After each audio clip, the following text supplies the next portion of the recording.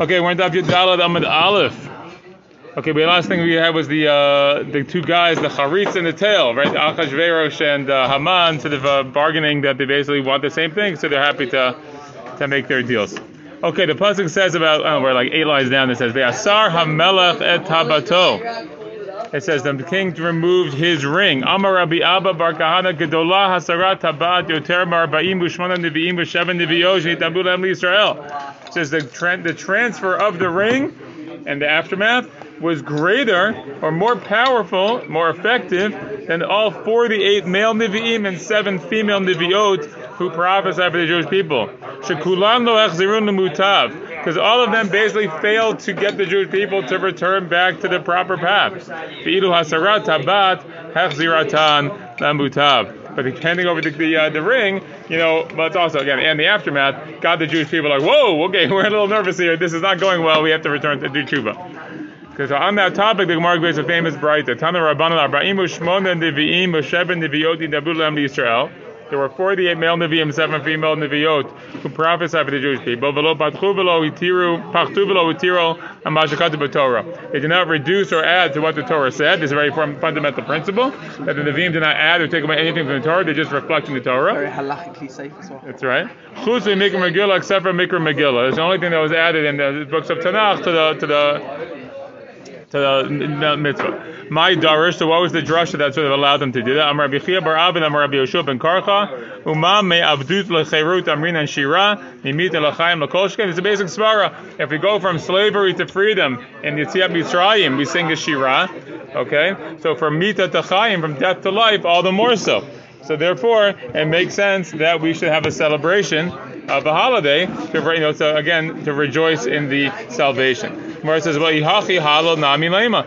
So if that's the case, we should also say halal. But we don't say halal on Purim. So here's the famous Gemara about why we don't say halal on Purim. The Gemara answers, "Apisha ein omrim halal al neisha b'chutz la'aretz," because we don't say halal on miracles outside of Eretz Yisrael. Yetziat Mitzrayim de neisha b'chutz la'aretz heicha amrin. The Gemara says, "Well, that's really great, except our basic model of celebration or praise of Hashem is Yetziat Mitzrayim. That was outside of Eretz Yisrael. So how do we say halal on Pesach? We do that." Sorry, Heichamin and Shira.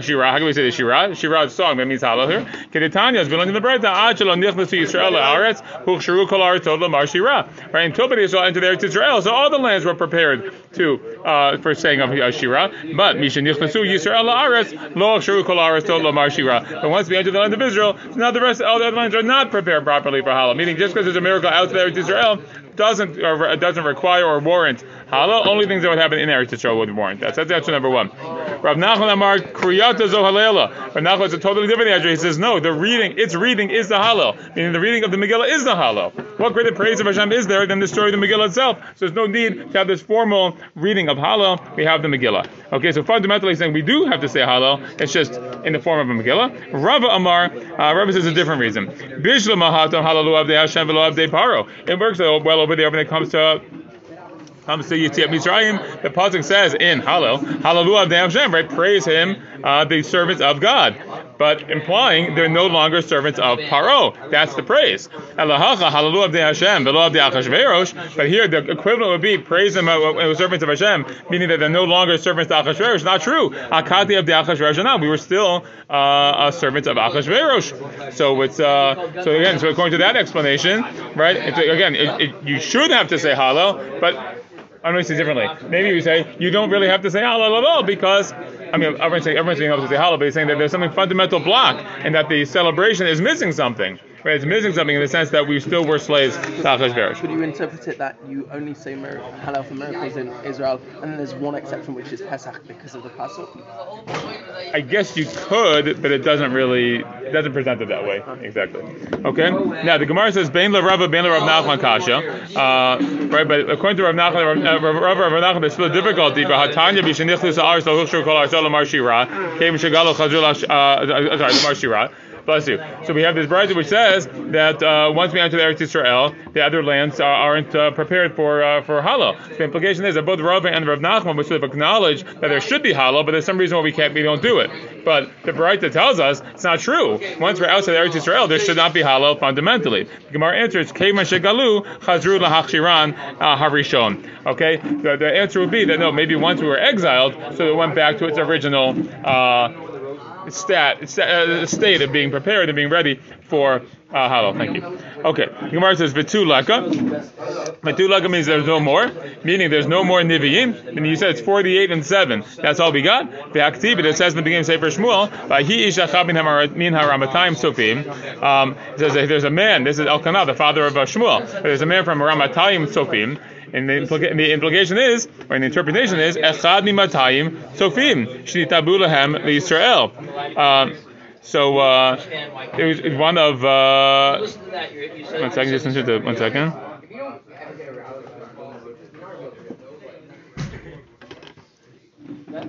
Yeah, so he's one of 200 sofim. But sofeh is a lookout, like a scout. But it also can be like a seer, like a chozeh, we say as a navi. And it says the word ramatayim, to cut up the reish, it's matayim. So the implication is that he's one of, that Elkanah was one of 200 Nivi'im for Bnei Yisrael.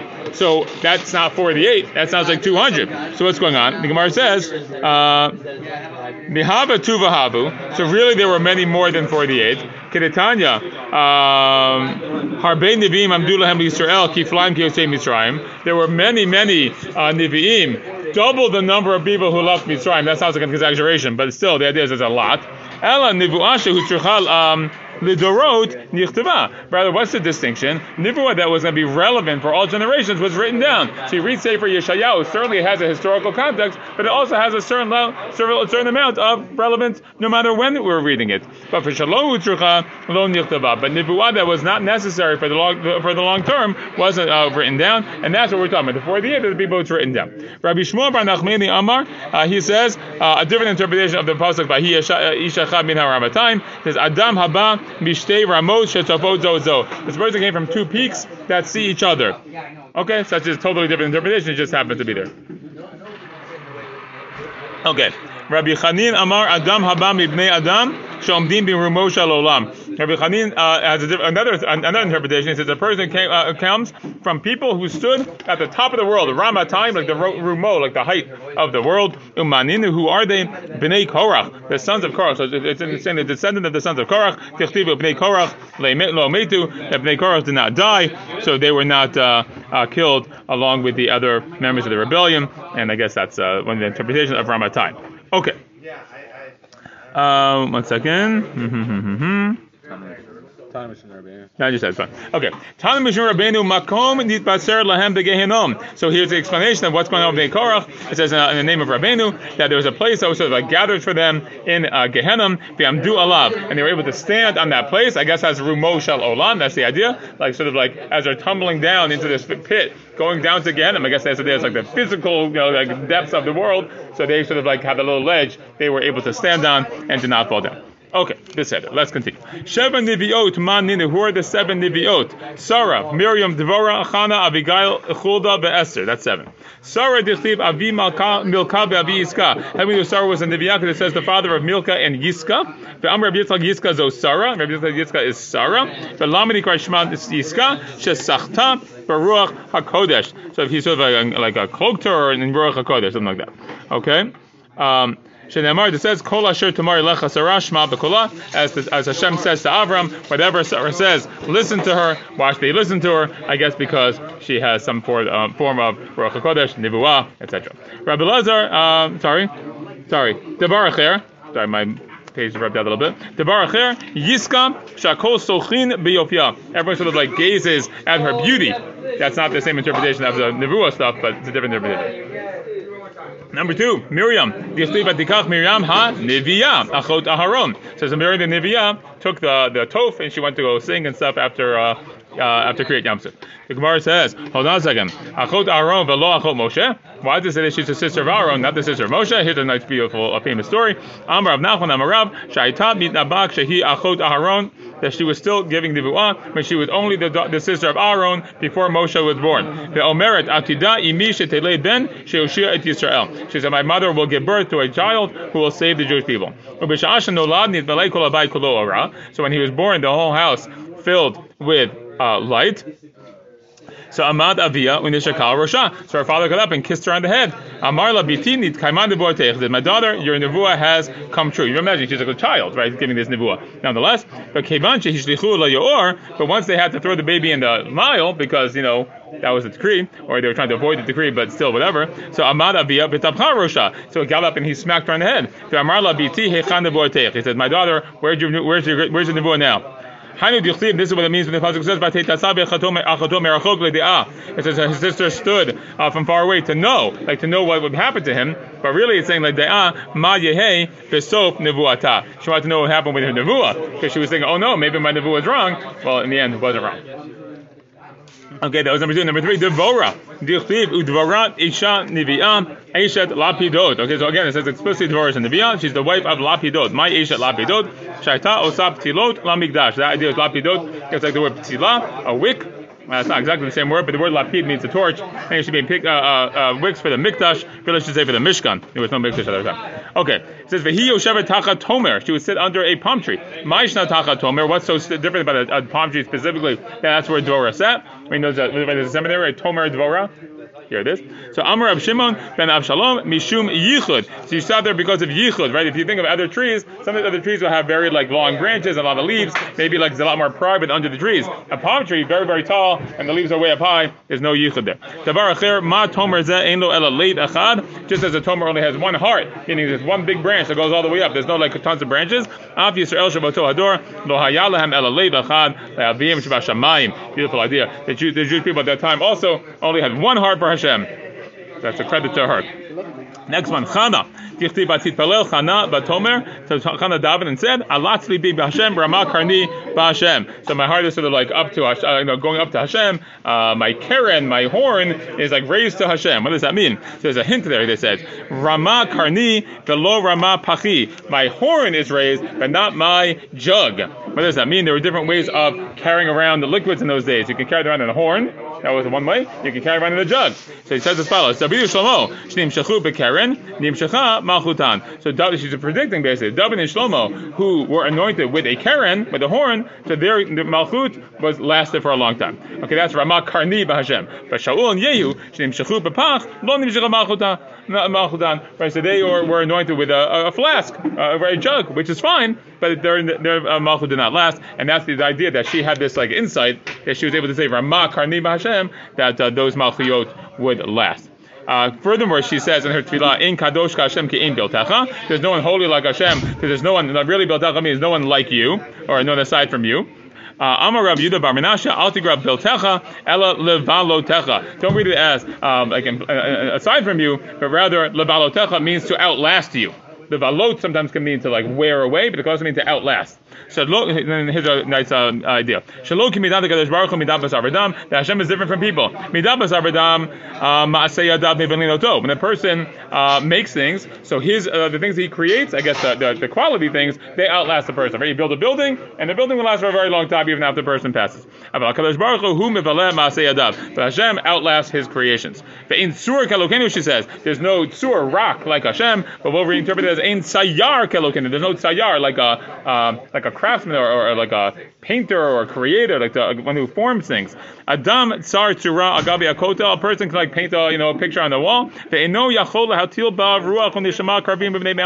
he can't give it life. He can't give a spirit and a soul and organs and innards. God can create a tzura in a tzura. Right? He puts a baby in the mother's womb. And he gives them all the parts of life. Okay, that was all about Chana. Abigail. Okay, Abigail had this husband Naval, and she ended up marrying David. So she was going to be a too, apparently. He rochevet ala chamor v'yoredet b'seit ha'ar. She was riding on the donkey, and she went down in the hidden part of the mountain. Now the idea was she tried to save her husband's life. So her husband had been very rude to David. David wants to kill him, and she tried to save her husband's life. the Gemara says Baseter Hahar. Why does it say the hidden part of the mountain? Min Hahar by life. Should just say she's going down the mountain. So Amar Rabba Bar Shmuel al Iske Dam Habamina Starim. It's a hint here to say that she was coming to David to ask a question about matters of blood that comes from the hidden places, right? Menstrual blood. Okay, she's asking. That's not within 2 minutes, not less. So she took the blood and showed it to him. Amarla. So the David said to her, "Bechimarin dam balayla." Do we really show blood at night? Meaning we can always check the blood to see what the proper color is. You have to see if it's the proper color, if it's really a tamei or not. I can't check it at night. It's dark. So Amarlo bechidanin. So she did it's all set up. She says, "Are you able to do dinin nefasha at night? There's a halacha you can't do dinin nefasha at night, and you want to kill my husband, so that's not how to do that. So it's like an all trap that he can understand." So Amarla said back to her, "Morei b'malchudu v'lo tzarich l'medayne." So she says back to her, "Sorry, he was a morei b'malchud, your husband. Your husband was a rebel against the king, and I don't need to officially judge him in court. I just need to agil him." So 1 second, she says back to him, "No, sorry, you're not really king yet. It's true that you've been promised to be the king, but Shaul is still around, and your name hasn't spread around the world yet, so you're not really the king. So it's not really morei b'malchud. We'll continue the story tomorrow." All right, let's go.